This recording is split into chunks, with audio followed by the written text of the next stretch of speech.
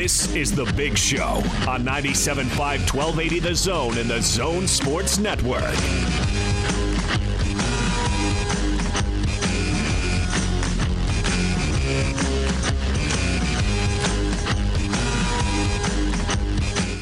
Big Show, Gordon Monson, Jake Scott, 97.5, 1280 The Zone. Thank you very much for making us part of your day. We're going to talk some NFL football coming up here momentarily with Matt Williamson, who's going to join us throughout the NFL season. We'll talk to him about who's playing well, who's not, what's going on across the NFL. And you know what? I have a feeling I can be a little extra dialed into the NFL this year, Gordon. How were you over the weekend? Were you glued? Were you excited to have the NFL back? I was kind of hit and miss. I mean, I checked out some games. I didn't sit down and watch religiously, anything like that, but I checked it out. I thought it was interesting. You watched your Chiefs? No, because they didn't play. Oh, yeah, they played on Thursday, didn't they? That's right. Isn't that the team you chose to adopt this year? Did I make a decision on that? I don't think I did. Well, I just figured you picked them to win everything. You'd be jumping on the bandwagon. So I might as well, huh? Yeah. Well, it's a good pick. Did you just compliment yourself? No, I meant it would be a good pick for anybody who would choose to pick them. Again, did you just compliment yourself again? To reiterate. It was a great pick. What do you want from me? It's a lot better than picking the Colts to beat the Jags. Oh, man. Come on. Yeah, that was a cheap shot. Sorry. That was a cheap shot. Come on. That should have been automatic. I know. I would have picked them, too. Oh, man. All right, let's talk a little NFL football. Let's jump out to the T-Mobile special guest line. T-Mobile and Sprint are coming together to build the best wireless company around. Visit T-Mobile.com for online services and local store availability. Joining us now from ProFootballNetwork.com. Also on a little thing we like to call the Locked On NFL podcast. He's Matt Williamson with us here on The Big Show. Matt, thank you very much for joining us and being willing to join us throughout the season. We appreciate it. Yeah, I'm looking forward to it. It should be a good time. And one quick correction for you: we just switched over to the Peacock and Williamson podcast. It was Locked On NFL for a long time, and we're doing the exact same thing. We're still with David on the Locked On Network. It's awesome. So I urge people to check it out. Right on. We were going to ask you if you had any David Locke horror stories. We know him well, obviously. Must be a peach to work for, the David we know. Oh, yeah, low maintenance, sure. Well, Matt, let's start off. This NFL season, a good place to start here is, are you surprised we're having an NFL season? A little. There was a stretch there, just since we're going to be doing this a lot. I'm in Pittsburgh.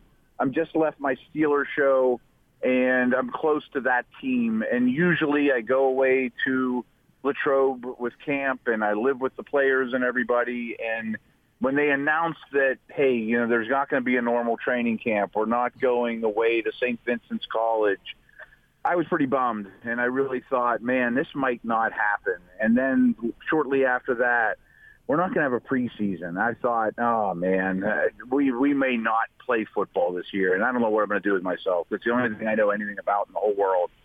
But since then, it's been all positive, and I think the league has learned a lot from other leagues, and they've handled their business pretty well. I'm very optimistic now. What are your observations after week one? I don't want to overreact to a small sample size, but I thought, and we talked about this going into the week one, I thought tackling would be terrible. I thought protections would be blown a lot in the passing game. I thought coverages would be miscommunicated and people would be running free through the secondary and safeties and corners yelling at each other. I thought you had them. I thought special teams would be really poor. None of those things, really. I mean, less than I expected. I mean, I definitely think conditioning and fatigue is an issue throughout the league. But I also want to remember, I want people to remember that week one, the last 5 years, has been a little bit sloppy. Teams aren't playing their guys in the preseason pre-COVID all that much. So don't forget that the first couple weeks, were almost like an extension of preseason anyway. And I didn't see a major difference, to be very honest with you. I want to talk a little bit about Tom Brady. It seems like for the last 10 years, Tom will have one bad game, and everybody out there is ready to throw dirt on him and call it over. And now he has a bad game to open up this season, albeit with a different team. Are those criticisms going to finally be correct? I'm really excited to watch next week with Brady because the Saints defense is an excellent one, and I know there's no crowd there, but still you're in New Orleans against one of the absolute best teams in the league. But I said this last year, that I understand that his supporting cast in New England in 2019 was not optimal at all.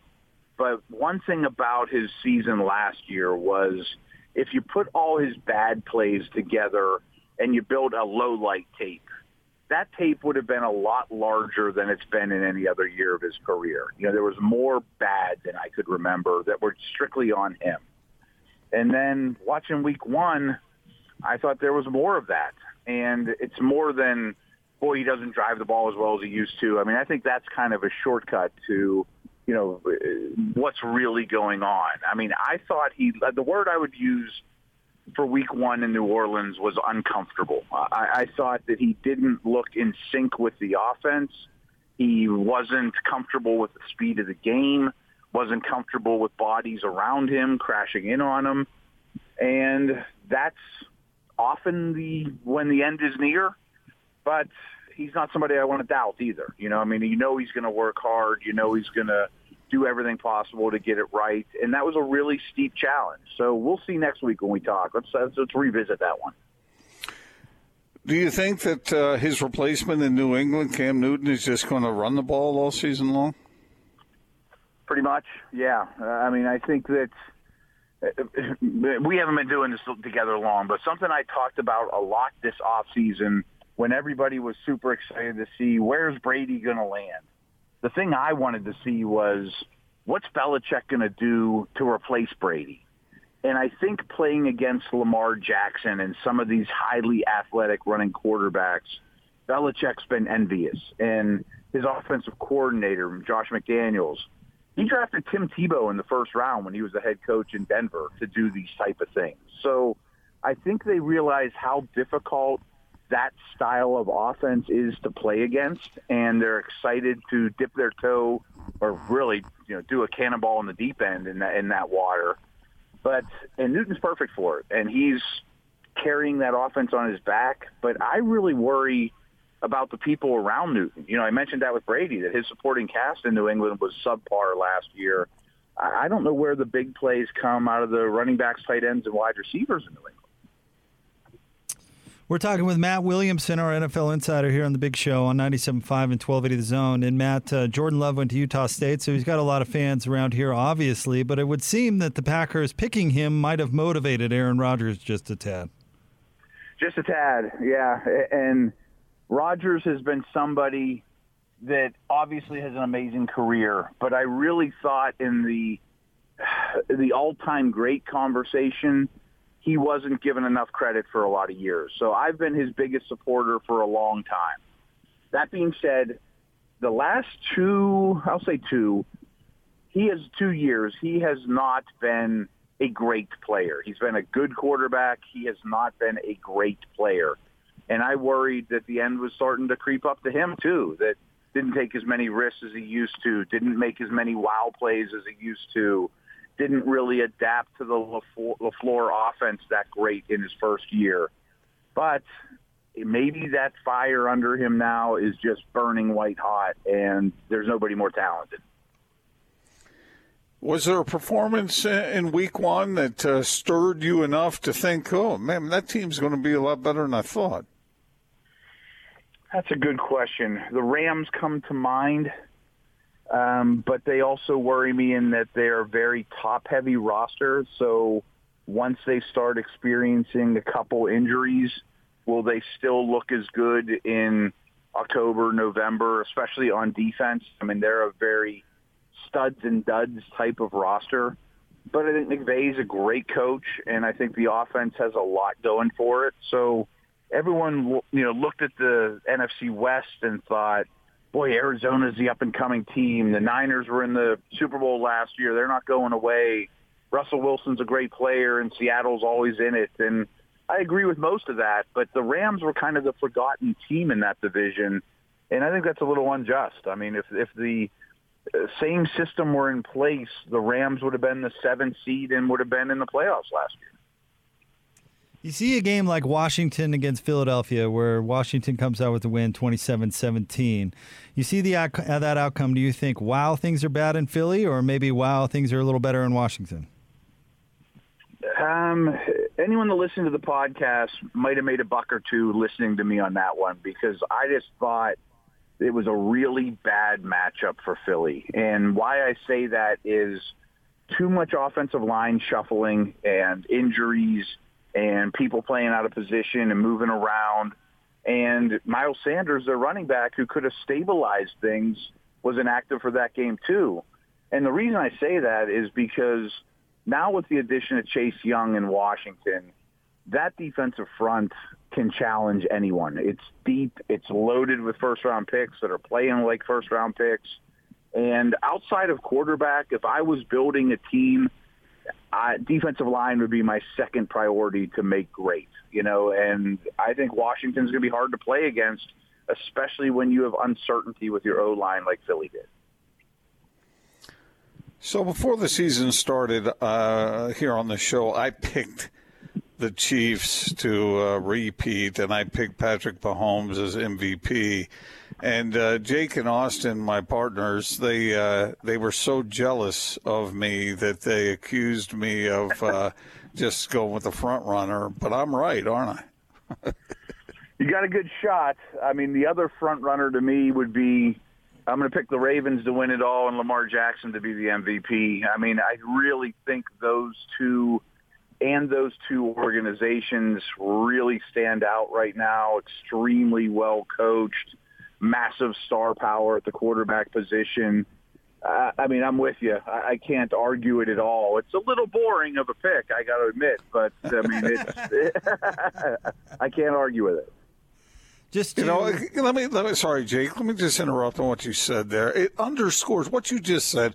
Underscores the importance of having a quality quarterback, and those guys are both dynamic players. And when you've got that, I understand that defense is important. I understand you have to have other skilled players, but man, it starts and ends with the quarterback in the NFL, doesn't it? Yes, but let me take it a step further, because I mentioned this too, that if you have a combination of coach and quarterback, your floor is just very, very high. Like Seattle's had a lot of issues over the years, bad O-lines, bad pass rush, a lot of change on defense.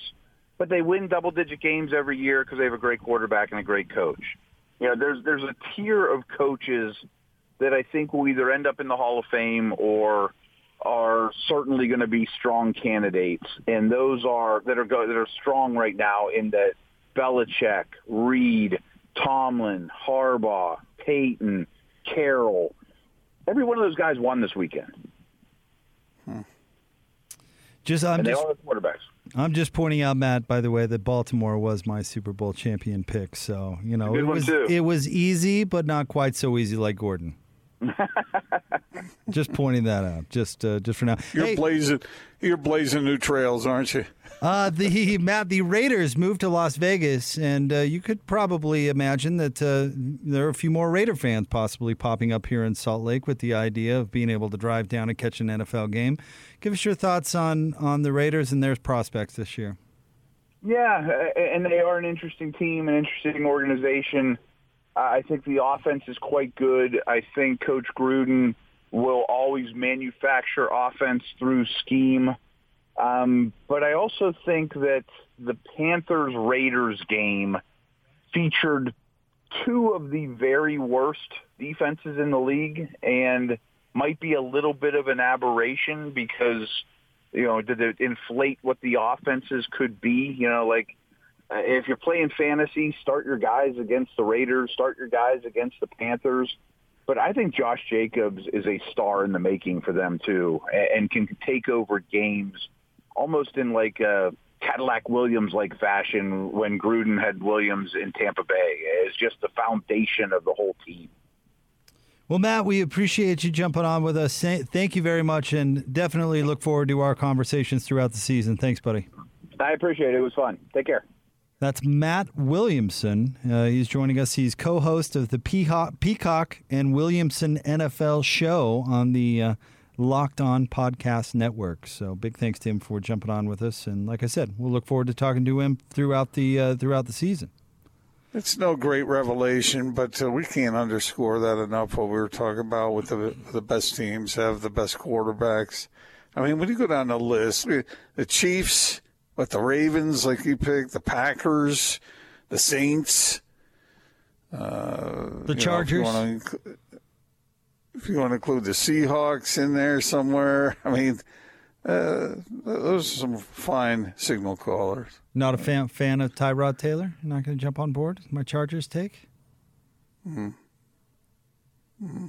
Probably not. I don't know. What about their Titans, Austin? Tannehill's what terrible. about them? They're not going anywhere. They are 1-0. They're still That O means they're undefeated. Can't believe they signed that bozo. And the powerhouse Broncos, they couldn't do anything to my Titans. Little NFL news that Thank you, Vic Fangio. that I just saw come across, Gordon. After a workout in San Francisco, Ziggy Ansah remains a free agent as they could not come to an agreement on a deal, and they part ways. Just an update, of course, on the BYU graduate who had a Pro Bowl season in Detroit in 2017, I believe. But the last couple of years had some issues with injuries and bounced around a little bit, Gordo. So hoping Ziggy finds a spot. So is he just not good enough, or is he too expensive? I don't know. That's a good question. And or is he healthy enough to compete at a high level? I'm not so sure. Man, I hope he can find something to get back on the field and show what you can do. It's tough. These kinds of things, I hate these disputes once the season is underway. I wish everybody could just either find the right number and get to work, or I don't know. I'd like to see these, a certain player complaining about his contract at this point. Come on, just get it done. All right, we'll have more Big Show coming up next, 97.5 and 1280 The Zone.